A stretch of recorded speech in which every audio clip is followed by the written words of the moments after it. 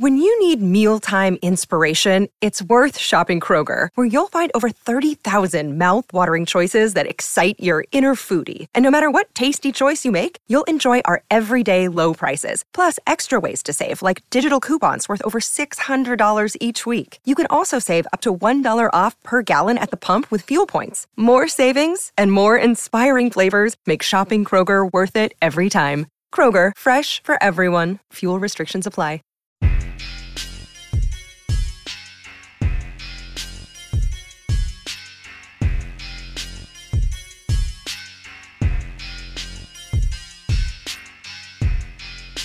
Yo!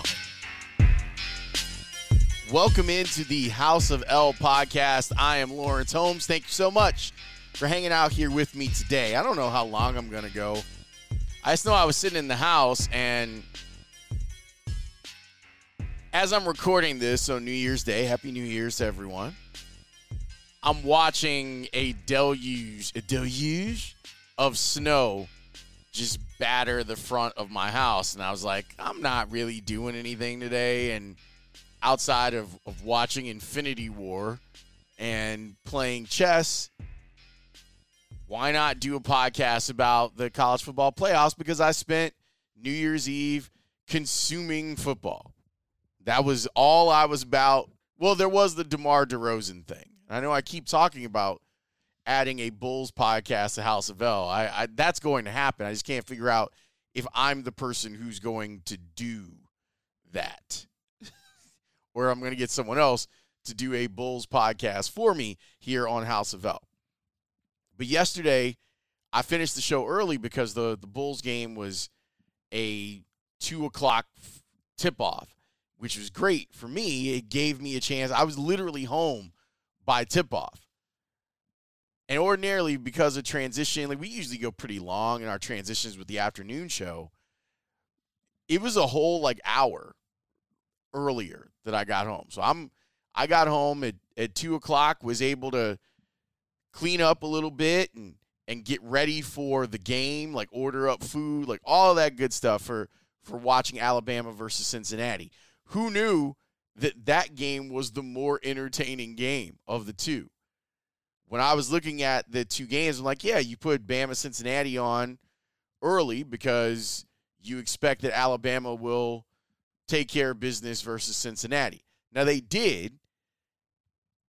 I thought Cincinnati played hard. They just they don't have enough. Like when you start looking at how good the players are, and there are some pros on Cincinnati, like Desmond Ridder is going to be a first-round pick. I do think that in watching that game, there are going to be scouts, and you are going to see video of some of his deficiencies against Alabama for the next few months. And one of those things is the Alabama defenders were smart enough to understand that if they couldn't get to Ridder, they had to knock the ball down. So they got their hands up. Like even when there was decent protection for Ridder, they got their hands up and were knocking down passes. And I imagine that over the next few months, that is going to be the thing that scouts and probably Ridder, I would imagine that Ridder will probably look at it and be like, hey, why am I running into a bunch of passes being broken up at the line of scrimmage? So give the Alabama defenders credit for doing that in the game. Like I thought they did an excellent job of that, and it made Cincinnati lesser because there were opportunities for those plays to end up being scoring plays or plays that are converting first down, and Alabama did a great job to stop that from being the case. Will Anderson is amazing. I'm such a fan of his. And if you watched him last night, I agreed with the announcers that he should have been invited to New York. I think that he's just as good as Aiden Hutchinson. His numbers were just as good as Aiden Hutchinson. I think both those guys deserve to be in the Heisman conversation, but whatever. We'll get an opportunity to watch Will Anderson, and then in a couple years we'll see him in the NFL, I think, being in the middle of somebody's defense. And I think that Desmond Ridder is going to go on and be a decent pro. But what was interesting about Bama versus Cincinnati was the run game for Alabama. And it might look like when you look at the stats and say, oh, you know, Brian Robinson went 26 for 204. You're like, oh, well, Alabama just decided they were going to run the ball. That's yes and no. Yes, they decided that they wanted to control the game through the ground if Cincinnati played in a way that took away the pass game. Cincinnati's got a really good back four, by the way. But what you saw was really RPO stuff. You saw Bryce Young do a great job of reading what the defense was doing. And instead of at the mesh point taking the ball out and then passing it, he saw that they had the numbers in the run game. And so Robinson, he took care of that. He had a great day. I mean, Alabama ran the ball for 300 yards in the game. And they ran it 47 times. But I would say, and I'd have to go back and look at the tape, but I would say that half of Brian Robinson's runs were off of RPOs and good decisions by Bryce Young. But it turned out it was kind of a boring game once that Alabama had established that they could impose their will and run it. And you end up looking at Bryce Young's numbers, 17 of 28, 181 yards, 3 touchdowns for him, hooked up on a huge pass with Ja'Cory Brooks for 44 yards down the sideline. That kid, you know what I don't understand about him, Bryce Young? I don't understand how a kid that is that young has that type of poise and calm. I aspire to that. He seems to be unfazed by a lot of things, and that's hard to do. Slade Bolden, by the way, had only 3 catches, but his 2 catches early in the game I thought were huge. One of them was obviously a touchdown, but even before that, he had a 3rd down conversion that I thought changed the math on what Alabama's offense would look like. And John Mechie was not available for the game, and so you were going to see that they were going to have to figure out ways to get the ball to Jameson Williams and to Slade Bolden. You saw Ja'Cory Brooks in there. But once they were able to run the ball as effectively and Bryce Young was making all of the right decisions at the mesh point, they didn't really have to. They could just kind of will their way to the win. And so Cincinnati's season ends. Here's what I want to say about Cincinnati, and I know that there are some people who look at this as some sort of referendum on any time that we talk about college football and we get down to the end, and I'm sure at some point I'll do it too. I'll start chanting SEC, just to mess with people, just to troll them. But Cincinnati was as worthy as anyone else who was available, whether it was Oklahoma State or Notre Dame or whomever you want to put in. They were as good. They clearly beat Notre Dame earlier this year, but they were as good as anyone else. Sick of being upsold at gyms? My guy, you're currently a base member? For $90 more, I can upgrade you to our Shred membership. For $130 more, you'll be a Swole member. And for just $300 more, you'll reach Sweat Platinum. At Planet Fitness, you'll get energy without the upsell. Never pushy, always free fitness training and equipment for every workout. It's fitness that fits your budget. Join Planet Fitness for just $1 down and $10 a month. Cancel anytime. Deal ends Friday, May 10th. See Home Club for details. And so I'm happy that they made it. I'm happy that a non-Power 5 made it. And I don't think the way that they lost to Alabama, they were 13.5-point underdogs. They end up losing the game 27-6. I don't think that says, well, you can't have a group of 5 team in the playoffs because they just can't compete with teams like Alabama. I don't think that you can draw that conclusion. In the same way that I don't think that you can maybe you could, in trying to figure out like conference dominance, it's a really bizarre argument that goes on social media where people like, well, the SEC's not good. Alabama and Georgia are good. Who cares? Like, if those two teams are in your conference is made a hell of a lot more difficult. And at this point, I don't know what the argument is. Like, is the argument that the SEC isn't good? Because that's a terrible argument. And I do think that the bottom of the SEC is better than most conferences. A team, that's not even the bottom. I shouldn't say that about Arkansas. That's a top 25 team. Arkansas would win the Pac-12. You know what I'm saying? Like that, Arkansas and Texas A&M are great teams compared to the other teams in football, not compared to Alabama and Georgia. And Alabama and Georgia, and it might be because Nick Saban's done a great job and Kirby Smart has done a great job of following in his footsteps and building this hellified defense that they have in Athens.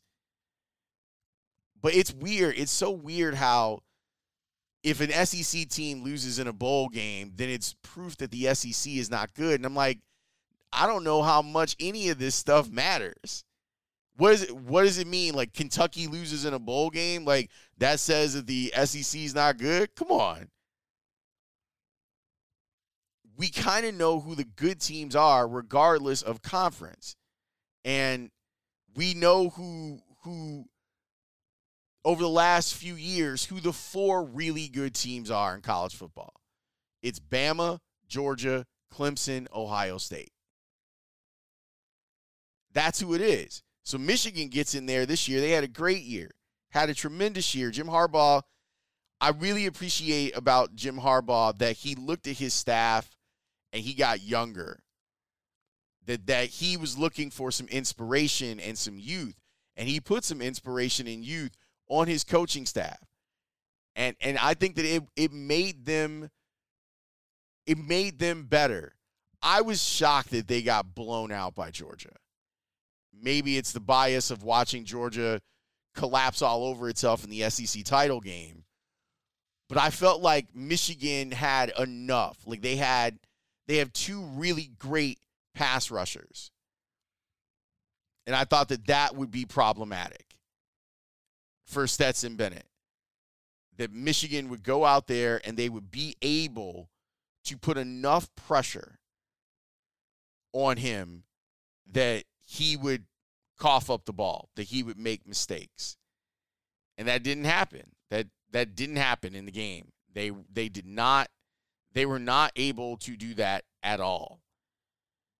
And Stetson Bennett, to his credit, I'm not a huge fan of his. He played great versus Michigan. 21-31, 310 yards, 3 touchdowns. The kid didn't make any mistakes. He had 2 passes of 50 yards or more in the game. It was nuts. That pass to Cook, that pass to Burton. But that defense, man, they are terrifying. 4 sacks in the game, 6 tackles for loss in the game. They controlled the line of scrimmage. And that game was just over. It was over in the first at the end of the first quarter. You had a sense that Michigan was not ready for this game. And you saw them say, we're going to go in a different direction instead of McNamara. They went with McCarthy, the kid from the Chicagoland area. And they were like, we need to make sure that we have a quarterback that can run a little bit. We got to do something to take the pressure off. And none of it worked. And he looked young against that defense, and it was ugly. 7-17 when he was throwing the ball. And then Cade McNamara threw 2 interceptions in the game. Like, it's just a nightmare. It was just a nightmare. So here we are.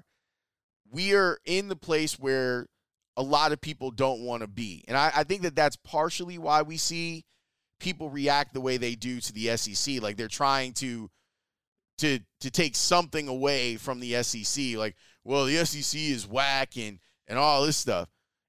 It's because that at the end of it, you have Bama versus Georgia again, the SEC championship game again. And maybe there are people that don't want to see it. I want to see it. Here's why. Obviously, I'm an Alabama fan, so I'm rooting for Alabama. I want to see if they can they duplicate the game plan that made Georgia uncomfortable. And Georgia was bad in the red zone in the SEC championship game, and they didn't convert third downs. Like all of that stuff.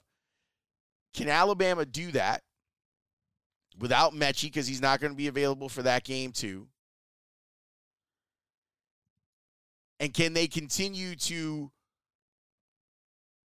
make Stetson Bennett look like he's the thing that's keeping Georgia from winning a title?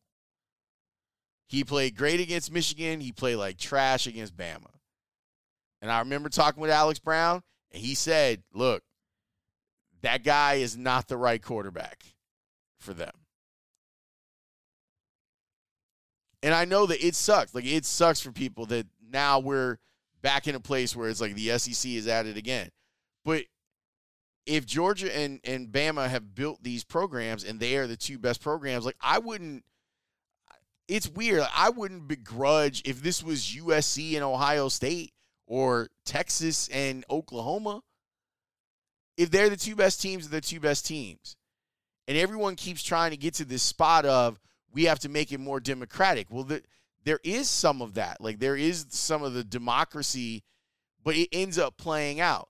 It's why, like I talked to one of my friends who's a huge SEC hater. And we were talking when the college football playoff rankings came out, which come out 6 weeks before we even determine who's going to end up in the playoffs. And he was upset because Alabama and Georgia were there. I'm like, this stuff is going to play out over these next 6 weeks. Like there were big games that were ahead.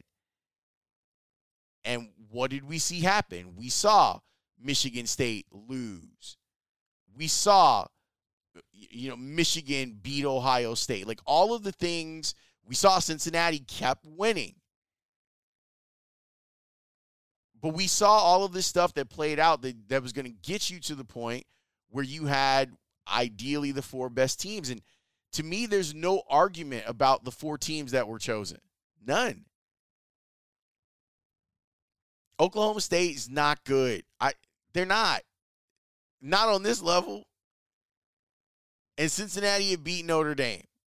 Those are the only two teams that we're possibly talking about. When you see what's happened with Oregon, considering what they did to Ohio State at the beginning of the year, like what a fraudulent team they were. So there's no one else that you're putting into the discussion here. This is what it is. Cincinnati had their chance. Michigan had their chance. And as I said before, I was really surprised that they got blown out. But I'm looking forward to it. Like, I'm really looking forward to more Bama versus Georgia and what it's going to be like. And the other thing that Alex reminded me of was the Georgia kids have never beaten Bama. Like, this group of Georgia kids have never beaten Bama. And he said that plays a significant role. There's a psychological advantage that they have going into the game. And we'll find out. I'm sure I'll do more preview stuff leading into this, but we'll find out if there's more here. If Georgia can take away from what they did against Michigan and what they've learned since losing to Bama, like what things will they do better? Is Kirby Smart a better tactician than Nick Saban? Now, the answer to that is probably no. I think that now that Bama is kind of healthy, things even out. Georgia's defense is still really good. Can they be good against Bama? Can they? I'm probably guilty of going, man, their defense isn't that good. And then you start looking at their schedule and saying, well, who were these teams that they were only allowing 7 points a game to? That's probably not fair. It looks like, and Kirby Smart had talked about it after the game, it looks like what happened against Bama was a great team played poorly. And now they get an opportunity to redeem themselves with this game in the national championship. The stakes are high. Shout out to De La Soul. Which one of those guys do you trust to make the correction? Kirby Smart defensively is one of the smartest play callers, play designers in football. Not college football, in football. I would highly recommend that you look at some of his coaching videos. And the stuff that he put together for the Mint package is incredible. But Nick Saban, you give him an extra few days, he's putting stuff together. It's hard to pick against Bama. Even though, strangely enough, when I woke up this morning, Bama was the underdog in the game. I'm not even really a betting guy, but if I was ever going to bet on Bama, right? That's what they actually say down in Tuscaloosa, bet on Bama. They mean like in an academic way, not like bet on the University of Alabama, not Alabama football. But I'm like, maybe I should make a sizable wager on this.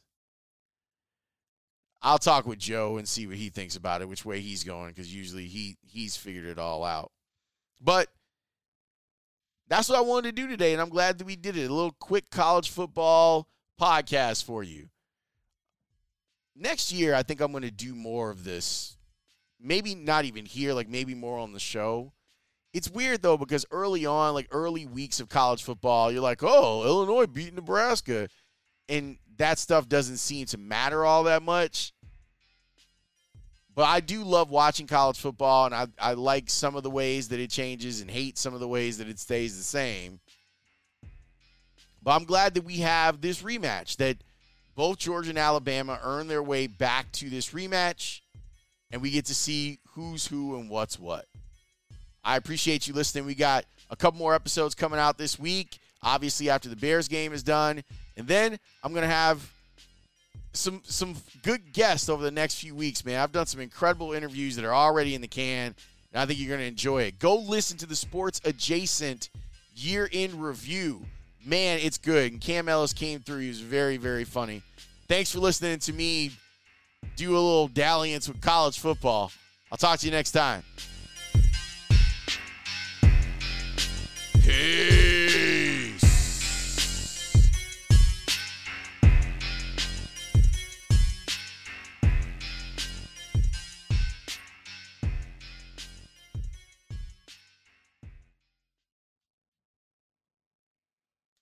Save big on brunch for mom, all in the Kroger app.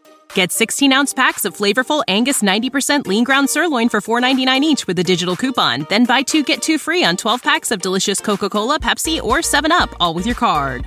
Shop these deals at your local Kroger today, or tap the screen now to download the Kroger app to save big today. Kroger, fresh for everyone. Prices and product availability subject to change. Restrictions apply. See site for details.